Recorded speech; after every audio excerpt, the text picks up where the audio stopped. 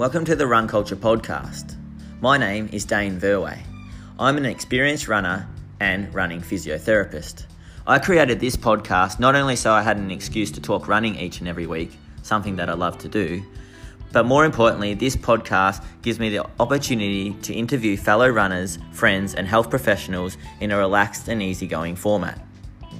This podcast is designed for the everyday runner, so we can all live, learn, grow, and enjoy everything there is to running together. I hope you enjoy the show. Welcome back to another Run Culture podcast episode. Today I'm fortunate to be chatting to a return guest of the show, Brodie Sharp. So Brodie's a fellow running physio and also the host of the incredibly popular and highly informative The Run Smarter podcast, a podcast designed to help runners overcome and prevent running injuries. He's also a passionate runner himself and the owner of the Breakthrough Running Clinic, where he offers online physiotherapy consults for runners of all abilities. Welcome to the podcast, Brodie. Thanks, Dane. Thanks for having me, mate. Yeah, no worries, mate. It's great to have you on the show today. And today we had a topic that we're both really interested in as running physios and enthusiastic to talk about. We wanted to talk about pain and pain science and whether the degree of pain that runners are feeling how closely it relates to the degree of pathology or injury that they've got. Do you want to kick off the chat about talking about pain and how important pain is for our, I suppose, survival as runners and why we have pain? Sure. I think, have you decided on a title for this episode? Because we can do it like a pain with Dane. I think I like it kind of rolls off the tongue. Yeah, it rhymes. Okay, so I think the general concept that people need to understand when it comes to pain is how relevant, how closely we should pay attention to signals and how to interpret those pain signals and exactly where the pain signals are coming from. And I do have a couple of episodes on my podcast where I describe this. And the first concept that people need to understand is that all pain is generated from the brain. It's not generated from the limbs or wherever the pain signal, wherever you think that pain is coming from. It's the brain's responsibility to evaluate all the information that it receives, and then it has to make the decision of how much output, how much signals, how much pain levels we need to emit to get us away from danger. And so let's just say, for example, you get a bee sting on your finger and you think that all the pain is coming from the finger because that's where you notice the pain. But really what's happening is the brain's thinking, okay, there's a bee sting on my finger. Let's gather as much information that we know. What do we know about bee stings in the past? How much danger are we in because of this bee sting? What effect might this have for our future outcome moving forward? And how much damage can we see with our eyes visually? What can we see? And let's emit a pain signal based on all that evaluation. And let's just say, I have this book called Explain Pain, which actually looks at a bee sting, and they say that if someone is a violinist, they're going to experience greater pain with that bee sting to the finger than someone who's a soccer player, because the context is totally different. The bee sting is exactly the same, but the context, the beliefs, the past experiences, and the future outcome is going to be completely different. So someone who is a violinist will think, it's a bee sting, okay, will this impact my ability to play? Will this impact my career for the short term while it's in pain? Like I might have a concert later on today, I might have a performance to do later on today. What about if I can't do that? Oh my God, this bee sting is the worst thing that's ever happened to me.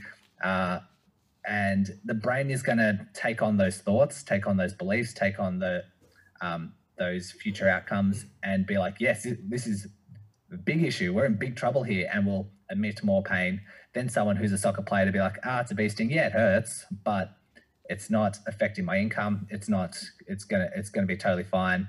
I've had bee stings before and I've got over them within a couple of hours. It'll just settle. And the brain, you know, is aware of that, aware of those thoughts, and I'll be like, yeah, it's okay. Let's just admit a little bit of pain and we'll take it from there. So we can apply this to any sort of injury that we do have. We can apply this to any sort of sprain or trauma that we do have. And that's like the actual injury itself is just one bit of information. How we process it and the pain signals that are delivered all comes from the brain. I'm not sure if you thought the same when it comes to like treating at uni and like the stuff we learned at uni, but I didn't learn any of that kind of stuff. What do you think? No, when I went through uni, I definitely didn't understand pain that way at all.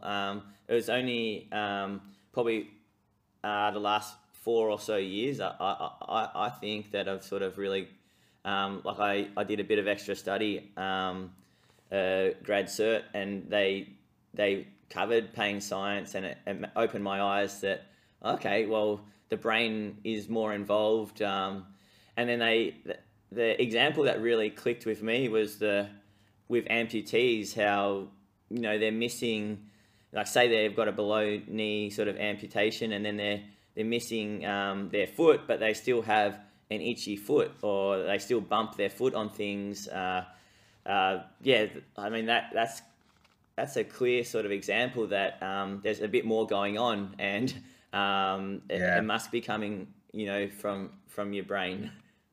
It's a perfect example, and if anyone wants to Google phantom limb, it's a phenomenon that they've known for, you know, hundreds of years. And exactly right, there's people that have had amputated limbs, and then they still get sometimes pain from that amputated limb. It's like, oh, I feel pain in my left big toe, but the leg isn't there. But that's the sensation that they feel.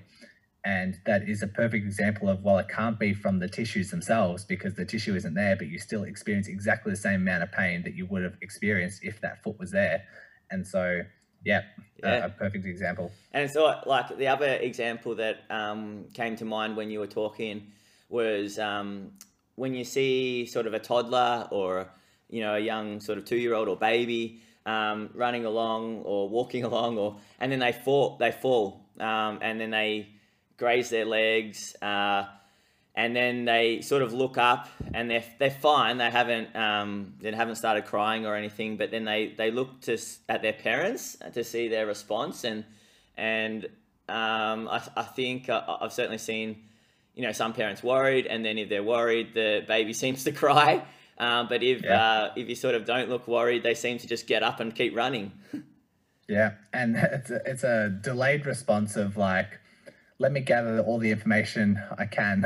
And so they fall over and they're like, okay, is this painful? I don't know. Should I be concerned? Should I be worried? I don't know. And so they're kind of looking around to think like, how do I process this? I like that example as well. And you kind of see it in clinics. Like, I know before I learned all this stuff, I was starting to see in clinics who responds to treatment, who doesn't get better, who has different severity levels of pain. Like low back pain is a big one for people.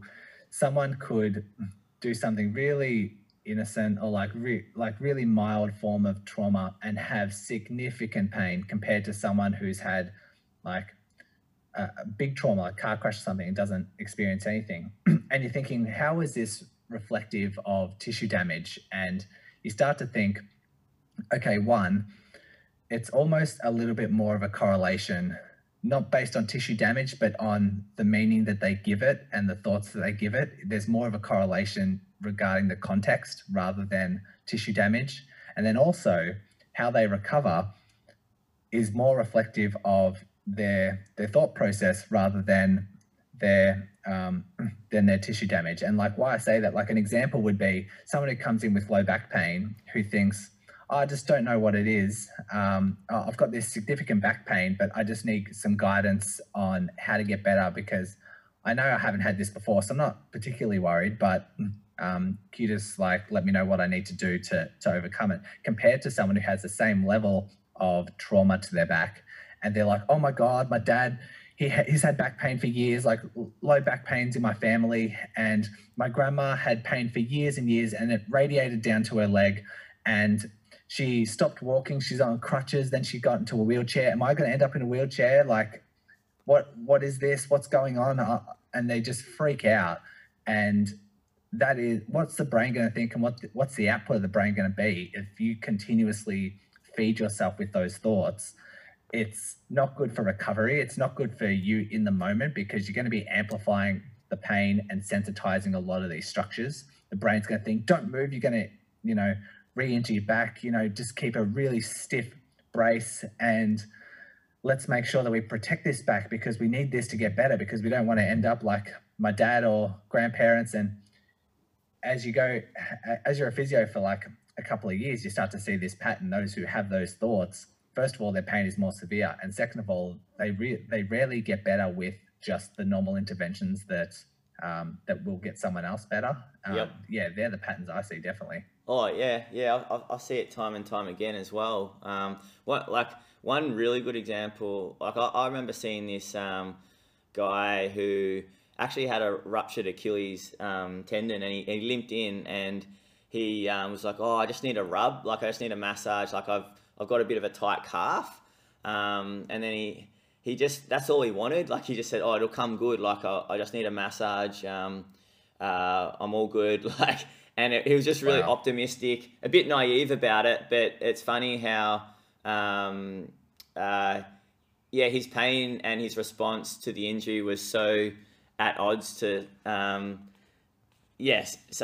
of the other patients that I've treated with the same injury. But it was more a case of, because he didn't understand the degree of the injury. I forced him to have it, to go see a specialist, and then also he was in a cam boot in the end. But it took a fair bit of persuading.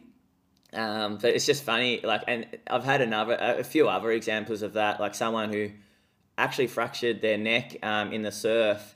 Like they landed on their head in the surf, and he came in and he told me how he did it, and he just wanted a massage, and he said it'll come good. But I didn't touch it, and sent him off for an X-ray, and then he ended up just having to have a soft collar for a brace for a couple of months. But it was just so interesting at how different degrees of pathology and their pain is received by people.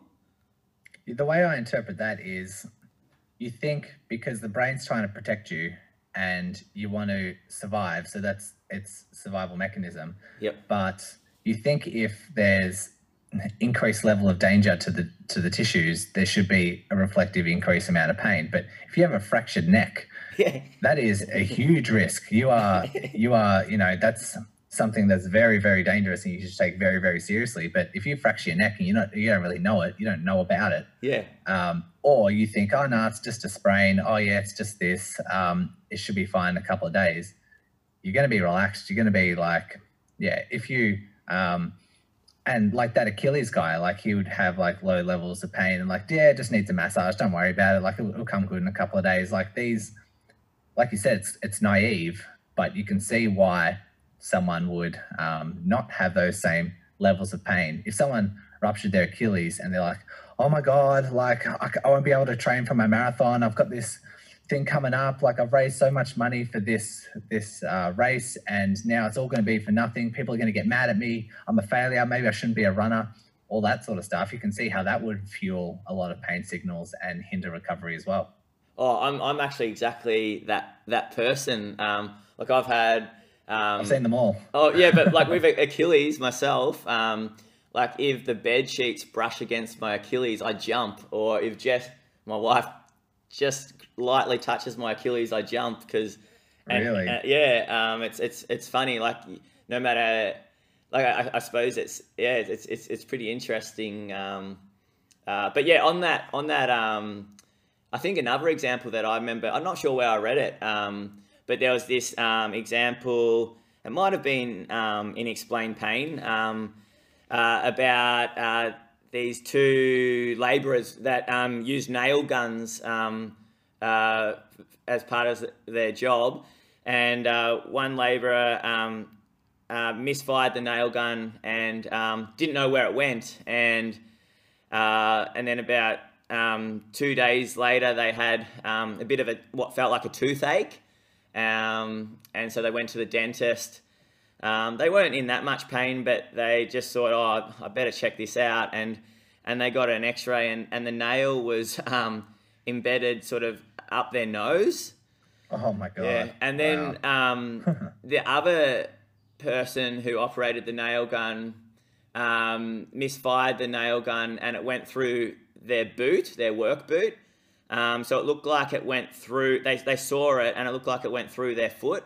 And they were in all sorts, like they were in a lot of pain. They had to go to the emergency, get morphine and or pain relief. And then they slowly got the boot or boot taken off, nail taken out, and it didn't actually pierce their body. It went between their toes. Oh wow. Yeah. So it's a great example of exactly sort of what you're saying. Like you don't know where the nail went, and then you don't have that much pain, but then you see the nail go through your shoe, you assume it's gone through your foot, and you're in a lot of pain. Yeah, it's totally true, and it makes a lot of sense. I think it should be clear when we talk about this as well that people tend to misinterpret the saying that it's all in their head, because that's what we're saying. We're saying all pain comes from the brain, all pain signals come from the brain, yes. Is it all in your head? Well, technically it is, but a lot of people misinterpret that that statement with saying they think that they're making it up. Like if someone comes in, I've seen so many people with low back pain come into my physio clinic, and they're super, super frustrated because they've just been to the GP because they've had low back pain for 10 years. And the doctor has said that it's all in their head, and they interpret that as they think I'm making it up. They think it doesn't exist. And so they come into me and say, the doctor thinks I'm making it up, and they think it's all in my head, but I have pain every single day. I've got pain when I sit for 5 minutes. I've got this, and then they'll rattle off a whole bunch of things. So pain is like, yes, all the signals do come from the brain. It's not to say you're making it up. And we need to, when it comes to, say, acute pain, if you've had an injury, or if you had you've overloaded a tendon. If we're talking to runners here, if you've overloaded a tendon, if you've overdone things and your Achilles or your plantar fascia is sore, we still need to pay attention to those signals. We can't just ignore them and pretend like they're not there because it's all coming from the head. In the acute setting, say for a couple of weeks, you should really pay attention to pain signals, because that really, really matters. And just really respect that, and don't think, oh, it's just all in my head, let me just continue running for 20 Ks on this sore plantar fascia. When we get into chronic pain, which we might talk about later in this episode, it's a bit of a different story, but definitely with acute pain, yes, it's coming from your head, but we still need to respect it. We still need to pay attention to it, because there is still some sensitized tissues, and they're undergoing some sort of reaction for whatever means. Might be some training errors, but yeah, I think we should make that clear from the get-go. Yeah, no, definitely.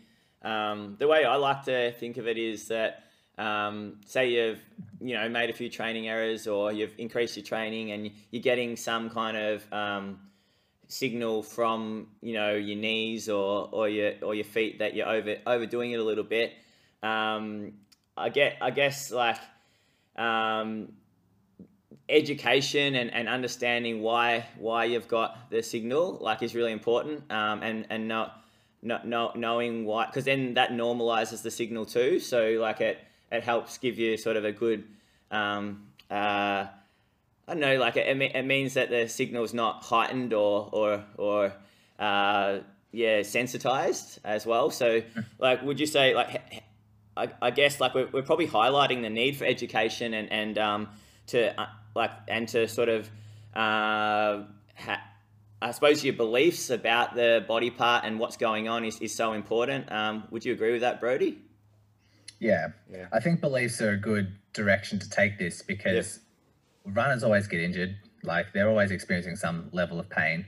And if we're paying attention to those pain signals, and then we also have the education of around pain and what causes pain, and that beliefs and context do matter in regards to how quickly you recover and the pain signals you actually have. It's definitely worth knowing those, because let's just say, for example, you have, we'll continue with plantar fasciitis.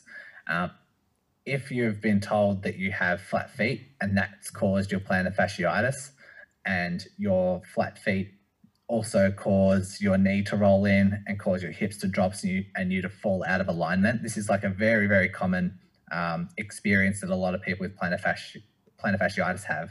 They'll go to a physio, they'll go to a chiro or a podiatrist, and they'll be like, yeah, no wonder you have plantar fasciitis. Your feet roll in, you have low arches, and your foot collapses every time you step. So what you need to do is have stability shoes or have orthotics, and this is going to put you all back into alignment. It's going to help, stabilize the foot. It's going to limit the amount of pronation that you have. It's going to limit the knee collapsing in and the hip dropping and your back falling out of place. So I'll make some adjustments. Your hip's a little bit twisted here and there, so I'll readjust your hip, I'll readjust your back and give you some orthotics, and away you go. Along that whole journey, which is very, very common, people have then started to ingrain a lot of beliefs that I have collapsing feet. Overpronation causes the knees to collapse and causes the hip to drop, and this is why I'm getting injured. When in fact, if someone was just to look at their history, they've been running for 10 years, they haven't had plantar fasciitis, but they still had a collapsing foot. But what happened is they've overdone it. They've gone from running 10 Ks a week to running 20 Ks a week, and now their plantar fasciitis is sore, and they've always had that collapsing arch, but they can't pin that out. They can't focus on that because all the health professionals have redirected them to this new belief. Yep. And everything that I just mentioned around overpronation, foot collapsing is going to lead to injury, falls out of place, all this sort of stuff is totally not backed up by evidence at all. Like, there's no evidence to show that just because you have a flat foot that you are going to increase your likelihood of plantar fasciitis. That's not true at all. People of all foot shape do get plantar fasciitis at the same rate. They don't need necessarily orthotics. They might benefit from orthotics, but someone with plantar fasciitis might not benefit from orthotics. It's like a trial and error basis. But along this way, they've created this belief. And so let's say down the track, they take their orthotics out and try and run without orthotics. And the brain thinks, excuse me, what the hell are you doing? We have low feet. We have collapsing arches. We don't want to fall out of place. Let's keep those orthotics in. And if you run without the orthotics, then who knows, you might start getting some pain signals, because the brain is like, what are you trying to do to us? Are you trying to collapse our hip? Are you trying to roll our knee in? Are you trying to roll our foot in? Yeah, and then it'll start like emitting some plantar fasciitis. Yeah, because of those beliefs, like they feel threatened, like the body feels threatened and fearful. Like, so like, yeah, that's such a great example, because like you said, 10 years prior to them actually having plantar fascia pain, they were the same person. Like, they had the same anatomy, flat feet, and they were built the same. But it's such a good example of how beliefs and misinformed sort of beliefs can influence I suppose behavior and also and pain. And the thing that's really unfortunate is, if I was to walk people through that experience, that treatment would actually help them. Like the adjustment, the orthotics, the stability shoes, they would get better from that, because there's placebo and because we're treating the actual injury itself, and the body naturally just gets better anyway. And so you get better and you actually confirm that belief that your foot's collapsing in and you do need orthotics, and you should be running in perfect alignment, and you do need your hips adjusted, because it works. And that's just a little bit of evidence to say, you know what, this therapist is probably right, and I probably do need an adjustment, and I probably need these stability shoes. And that's where that belief is created. And then if they were to go away from that and not wear the orthotics, and then the plantar fasciitis comes back because of this ingrained belief, that then again confirms, I actually do need my orthotics because I fall out of place and I need to go back to the orthotics and always wear the orthotics. And then again, just builds in evidence. And along the way, the brain is just like, yep, this is confirmation, confirmation, confirmation. And that's where we leave ourselves. And this is where I find a lot of runners. Yeah, I was listening to the 3 podcasts that you did on pain science on your podcast, and they're really good. And so I'd recommend everyone to have a look. And one of them, you said statements like flat feet, my hips are out, leg length discrepancy, my glutes don't fire. Like statements like that, I come across every day as a running physio as well. And like, how would you define those statements? Because yeah, I agreed with sort of what you're saying in your podcast. They're quite disempowering. Like, there's stuff that you can't, like, all the structural ones, you can't control that, and it makes you sort of feel a bit like in that victim kind of state. Like you're I don't know. It's kind of a negative way to view yourself. Yeah, exactly. And this is where therapists make a killing, because if they tell their clients that you've got one leg longer than the other, you just need this adjustment and come back if you start experiencing more pain, that is just the worst thing to do for someone, because 1, it's creating their belief that they have one leg longer than the other. 2, they can't do anything about it. They can't make one leg longer unless they have these adjustments in quotation marks. And then if pain comes back, they have to rely on the therapist. They have to go back to the therapist for treatment. And so it's very disempowering. It's very, like, it's untrue. Like, all of those statements are untrue. I just, if we're quickly talking about leg length discrepancy, I just released a blog and shows that around about 90 to 95% of the population have some level of leg length discrepancy. And it's usually between 1 to 5 mil.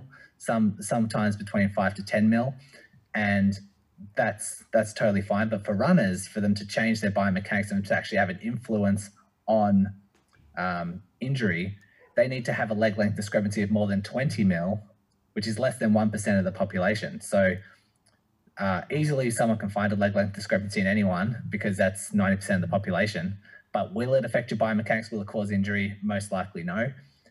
So that's a myth that we can bust right now. And that's someone I can educate a runner on that from day dot. Yep. But sometimes they have these ingrained beliefs, and things like, I've been told that my glutes don't fire. That's so common. I hear this so commonly. And like, what are they meant to do? I have runners that are trying to consciously fire their glutes while they're running, or consciously trying to fire their glutes while they're doing a certain exercise.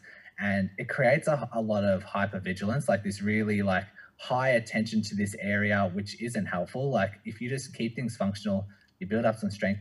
Yeah, your glutes might be a bit weak and unable to tolerate the loads that you're running through, because there's a lot of load that goes through the hips. It's a big force generated muscle.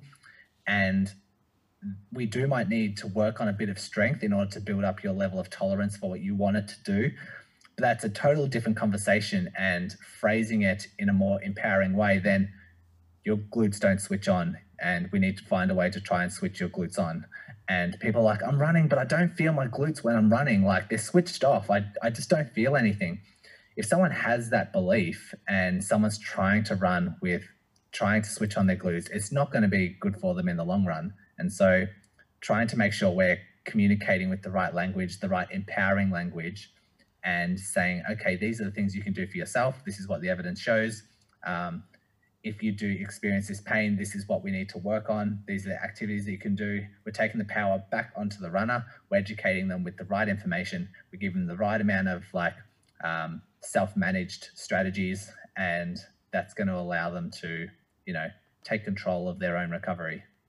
Yeah, no, that's great. And the same thing, like leg length discrepancy, like that's always been there. Like that just hasn't magically happened overnight. So you've lived with it your whole life. And the other one that I often hear is scoliosis, and like not many people, no one's got a perfect spine. And so everyone's got, a degree of, I don't know, like some kind of, there's a lot of the population that have some kind of like small scoliosis or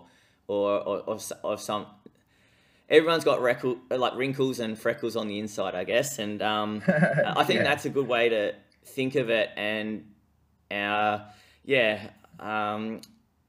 think we become a bit too focused on aspects that we want to find something, don't we, as therapists? Like we want, like sometimes physio can be really boring if they've just had an increase in their mileage and we just need to retinker their running program and then they're good from there. That's really simple, really effective, but really boring. And a lot of therapists are trying to be like, okay, how can I get some really good buy-in from this client? How can I establish my importance? How can I do this? And we just look for things. Like I know I've been guilty of this when I first graduated, doing a lot of like looking at someone's shoulder height and seeing that there's one shoulder slightly higher than the other, looking at their shoulder blade, their scapula, and seeing their movements like, oh, this one's a little bit depressed, this one's a little bit tilted, this one's a little bit this. Yeah, there's a little bit of scoliosis here. Yeah, you have one hip higher than the other. And you'll find something in anyone. And you can easily make a connection to what you find to why they have this pain and present with this. And it gets a lot of buy-in. They're like, oh, I never knew that. What do I need to do? And like they instantly get this buy-in, but it's often unhelpful. And when you think about it, just 1 centimeter higher here and there, a couple of mils difference, your body's going to adapt to that difference. Your body's always had that difference. Your body's going to get stronger or, yeah, like I said, adapt to that variation in your posture. It's not going to be a cause of your injury unless it's significant, unless, like I said, if you have a leg length discrepancy of more than 20 mil, or if you have a real change in biomechanics where you're kind of limping because of some sort of variation. But yeah, if you're looking for millimeters and centimeter difference, you're going to find something. And yeah, I guess that's just creating our level of importance. Because I remember being a therapist, and as soon as I'd find something that would be out of line or that would be, timing wrong or some imbalance, I'd be like, yes, I found this. Now, how do I link this to the pain? How do I make sense of this? That's just what we learn. And the fact that like when we start treating them, they get better, and that confirms our own bias of, yes, this like shoulder imbalance, this like one shoulder higher than the other is working. So when you see that next time with another client, you're like, yeah, this is it. And you start to follow these patterns. Yeah. That's definitely, and on your podcast, another thing that I wanted to raise was you mentioned the power of placebo, and you mentioned it in reference to acupuncture and how the success of acupuncture can be contextual as well. And Bro, did you mind talking about that example? Because I thought that was a really interesting example for listeners to hear as well. Sure. Like we can talk about placebo all day, and like some of the stuff we've mentioned now is very placebo driven. Like if someone was to say, you have plantar fasciitis, your foot rolls in, you need to align yourself, you need these orthotics. As soon as you're being told, oh, Jesus, this is serious. Oh, this will really help. Yes, it makes sense that it will realign everything. And then they start feeling better. A lot of that is placebo. A lot of the stuff we do is placebo, but that's not to say that's not unhelpful.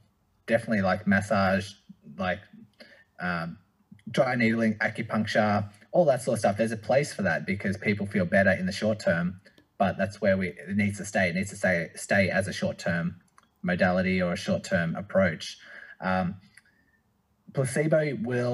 impact of placebo will depend on context, and it will depend on the past beliefs of the person. If someone comes in to me, like my dad's very skeptical of everything, and he just doesn't pay attention to anything. And because I'm his son, like the stuff that I deliver, he just like shakes off. I've done dry needling on his elbow because I had people with tennis elbow in my clinic, and I'd do dry needling and they'd get better, like they'd reduce symptoms. And then my dad he plays golf, but he got tennis elbow from playing golf.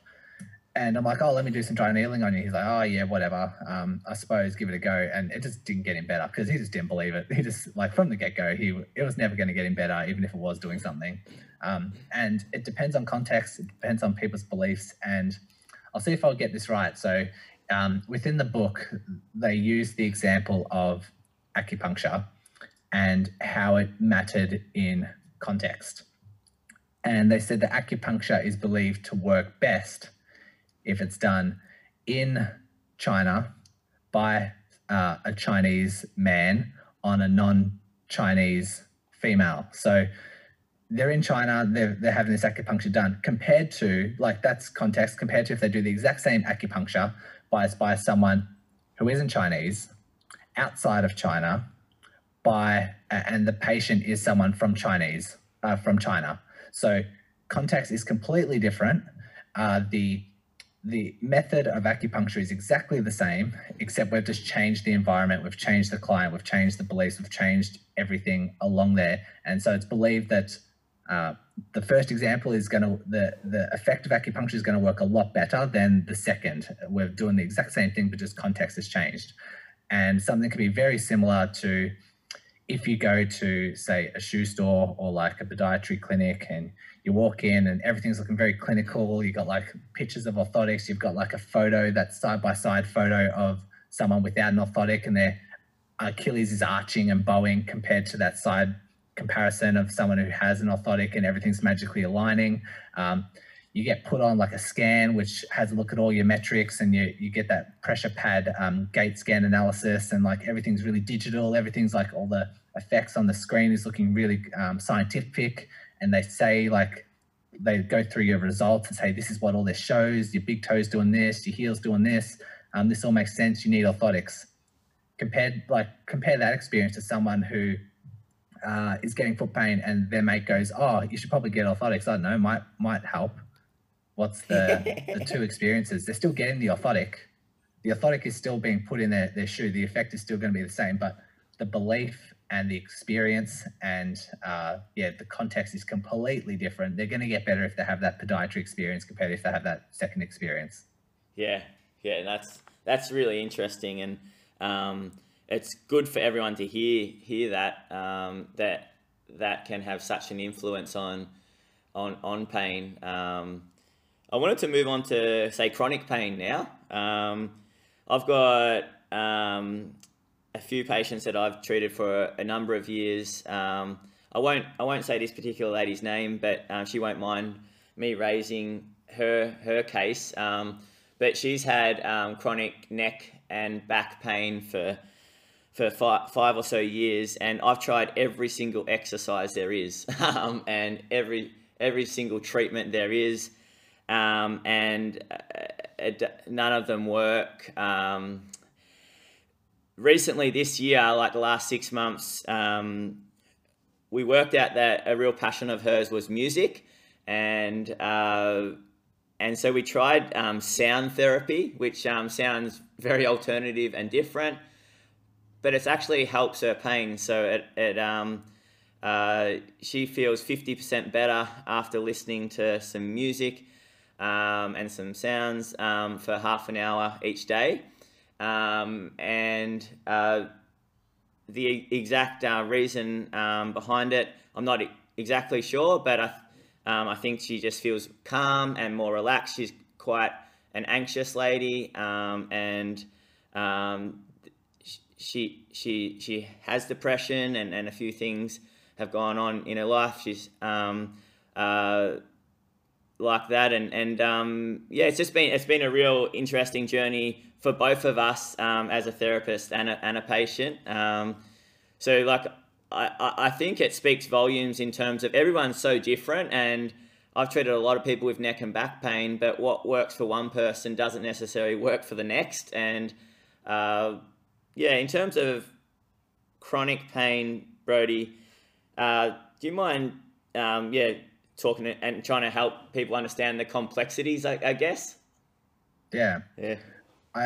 So when it comes to chronic pain, which is like pain that's persisted for, beyond 12 months, the sensitivities, like everything we can assume that most things have healed. A lot of people think that because they have chronic pain, their injury just hasn't healed yet, but most tissues in the body heal within a couple of weeks. Definitely most tissues heal within a couple of months, depending on their blood supply, how much blood they get for their recovery rate. But we also know that pain persists well beyond the months that it takes to heal. We know that people have chronic pain for years and years and years, and sometimes it gets worse, and it's often linked to certain personality types or certain stories that people have told themselves, past experiences, like we talked about with that lady who's had a grandma who's in a wheelchair because of back pain, these sort of things. I like to describe, like in the Explain Pain book as well, the situation of like a tool shed. And so you've got this tool shed in your backyard, and every now and then a neighbor would start stealing some tools from your tool shed. So you want to make sure, you want to defend the tool shed. So what you do, you put a lock on, you shut off all the windows, but then you're like, oh, mate, is that good enough? And so, like, as the days go on, you start putting in some like motion sensors, and you're like, maybe that will do the trick. And you start like fortifying the windows, and you're like, yeah, maybe that will do the trick. Oh, does it really do the trick though? And so you start putting in these like, not only motion sensors, but like heat sensors and like these like trip wires and like everything. You start like fortifying this shed. And so you can just imagine that, like, is it doing the job it's meant to? Yes, it definitely is. Is it over excessive? Most arguably, yes. And then you can just imagine like a cartoon, like this little leaf fall from the tree and just like land on the shed, and then all these alarms go off, and like all these signals start like booming. And is it doing the trick? Well, it's defending the shed. Like, you've put them all there for a reason, but it's probably a bit over the top. The same thing can be said for pain, and I'll relate this in a second, this analogy in a second. So if you do have pain signals, or if you do have an injury, the brain can start to think, okay, let me protect this area and wait for it to heal. And so it does its job, it starts healing. And it's like, if we start overdoing it and overthinking it, and it's met with a lot of anxiety and a lot of fears and a lot of concerns, you start to think, oh, let's maybe not do a run. Like, a run might be bad, or a run might flare it up. Oh, you know, maybe just that walk, or maybe just going out for dinner, or just like sitting for too long, maybe that will stir things up. Oh, what about if I do this? Oh, what about if my mate wants me to go play basketball? Oh, what about if this race comes up that I can't prepare for? And you just constantly think about these fears. You're constantly fortifying and reinforcing those pain signals and that messaging. And so what happens is that injury becomes super sensitive. Like, the tissues become super sensitized, and everything is just on a knife's edge, and you're treating it super carefully. And you're constantly being treated with these thoughts of, don't move it, we need to protect it, let's avoid everything that increases pain. And then if you so happen to do something, like you have to move house or something happens, everything's going to flare up and everything's going to increase pain, and it's going to be super flared up. It's going to take days and days to settle down, just because you've treated that hypersensitivity, and you've had these years and years of treating this hypersensitivity. You've overdone it, and the brain's like overthought it and become super sensitized to that belief and that thought and that injury area. Same thing with the shed. We've gone over the top, and with these people with chronic pain, we have to actually, you know, treat them totally differently, because we can't just treat them like a normal plantar fasciitis. It's not going to work. We need to address their beliefs. We need to address their concerns. We need to address their anxiety. We need to start doing things they enjoy and they look forward to, and things that a process that they will start enjoying. And it fits perfectly with that lady talking about the music and doing something that she enjoys, something she finds really nice, something she finds soothing, something that she will listen to and not play concerns and not repeat a lot of stories that's in her head. And if we combine that with therapy, then it can start to settle down her beliefs and start to have a little bit of confirmation. Actually, maybe I can do this. Actually, maybe it's okay if I do this. And like encouraging some sort of feed forward messaging that it is okay to start doing these messages. But I often see people with, like when I do my online physio, most people that I see have had pain for a couple of years. They've either had high hamstring tendinopathy for, on average, around about 3 years, are the ones that I see, or plantar fasciitis on average for about 2 years. And so I have to treat them completely differently. And I often explain to them, okay, do you have any history of anxiety or depression? Because that's super linked, because as soon as something's injured, they're going to start that process of becoming hyper aware and hypersensitive, hypervigilant to this area, because that's just what they do. That's what they do. They have that depression, anxiety kind of links to that, and they're already well on their way for chronic pain even before anything's happened. So I often ask these questions. I ask, what beliefs do you have? What have you been told in the past compared with this injury? And I had a lady who had a tib post tendinopathy for 5 years, and year one of her having that injury, a surgeon told her that she's going to need surgery no matter what she does. She's going to have to come back because she's going to need surgery because tendons don't heal. That's the belief that she's been told. That no wonder it hasn't got better since. And constantly through years and years and years, she's like, it's not going to heal. Everything I do is going to cause more damage. I'm just going to keep doing more and more damage until I require surgery, because that's what the surgeon said. That's what tendons do. They don't heal. And it's totally untrue. And that's the belief she gave herself. And that's what she's been feeding to her brain that entire time. And no wonder she's had this tendon pain for 5 years. So it's a very complex, very sensitive topic that we have to try and communicate with our clients. Sometimes not even just explaining that, but just providing the right education and telling them to start doing things they enjoy or start addressing their anxious beliefs can be enough. But sometimes if we delve into this topic of chronic pain, people can take it the other way and get really defensive and get really upset. So the way we communicate needs to be really effective, which I'm still working on. It's a sensitive topic for me as well. But I think we're doing some good if we start treating them for chronic pain instead of just treating the injury and thinking we're trying to treat them like acute pain, like we would any other injury. This population definitely needs a different approach. Yeah, it's funny because, ever since I've been with this lady that I raised, been doing more the sound therapy and then also addressing her negative thoughts, because it's so funny.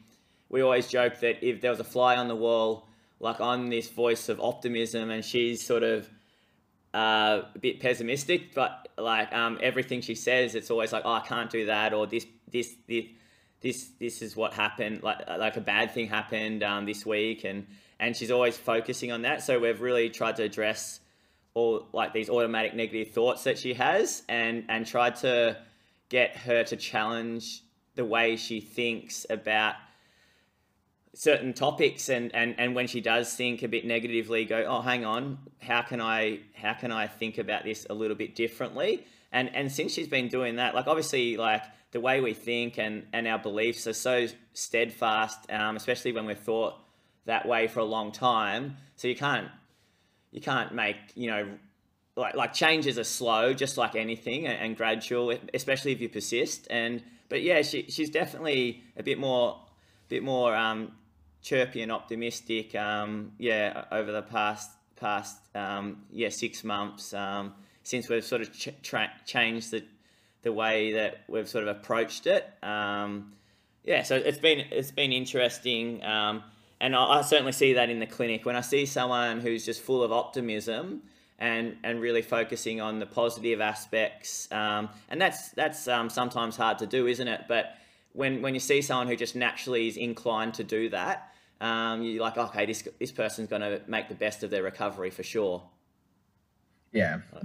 Those who are happy to change their beliefs is like, it's so refreshing, but it's very, very uncommon. It's hard to do. Like, beliefs are beliefs. There's something to be true that is a belief, and to try and change that and convince people otherwise takes a lot of work. And you could work like really, really hard talking to someone, but again, if they see someone with higher authority, if they see a GP or a surgeon, all of a sudden we disregard everything, all the work that we've done. Like, their opinion just is held in a higher regard, which is pretty unfortunate.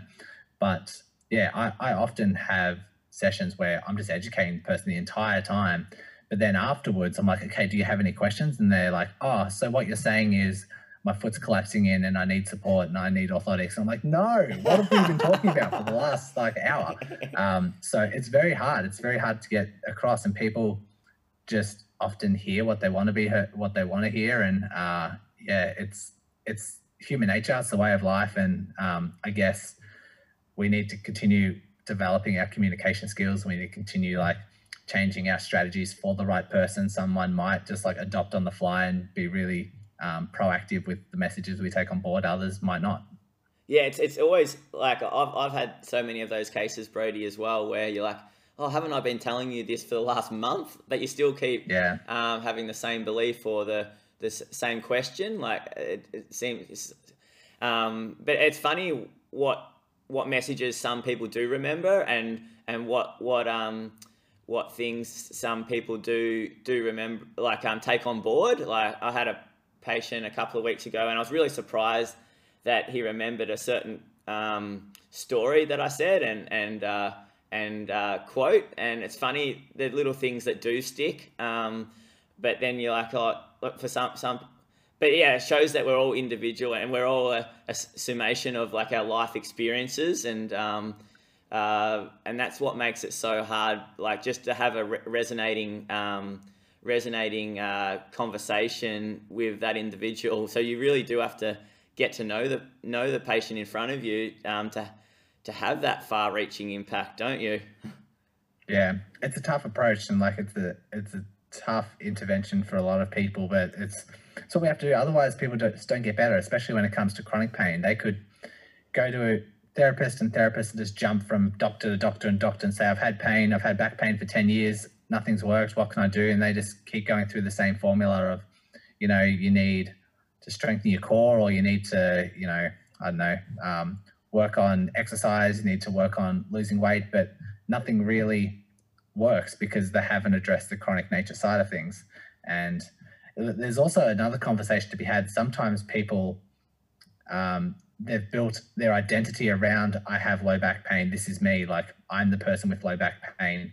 And sometimes they get significance from it as well. Sometimes the feeling sorry for them, like it's sometimes, I don't know, just creates this identity, and it creates a need, it creates reassurance, it creates like a lot of things. And that's definitely ingrained to someone's being. It's going to be very hard to turn them around because they're getting significance from that low back pain. They're going to continue developing that because they're getting what they need from it, even though it's not serving them. Yeah, no, spot on. That's impossible. Like we can delve into that like for another 2 hours, but yeah. That's just another topic maybe for another day. Yeah, exactly. That's been about an hour, and I'm mindful that you've got to kick off. But Brodie, thanks so much for the chat. If you were to come up with a little bit of a summary of the key points that you really want runners to take away from the chat today, what would they be? So keep in mind, all pain is generated from the brain. That's number one. I think that the level of pain, the severity that you feel, depends on context. So it depends on the thoughts that you give it. It depends on the future outcome that you're constantly thinking about with that pain. Keep that in mind. Still pay attention to the acute pain signals. It's very, very important to pay attention to pain, especially in the early days. That's super, super important. So that's number one. Number two would be the belief that you've held on to for a long period of time. Do you think that running is bad for your knees? Have you been told that? Do you think that having flat feet means it'll increase your risk of injury? Do you think that you need orthotics? All of these things. Just maybe self-reflect a little bit and think of what beliefs you've been told in the past, what beliefs you've created. I know in my past, as soon as I was to try and jump from a half marathon to a full marathon, I'd get injured. Really, it's because I either overtrain or under-recover. That's in reality, but I kept telling myself that I'm just not built for marathons. I've got a body that isn't built for marathons. That's the belief I gave myself. And so I now know that's not true, and I just need to train smarter. So have a self-reflection, see what comes up for you, and what experiences you've had that's like convinced you of something that's maybe unhelpful.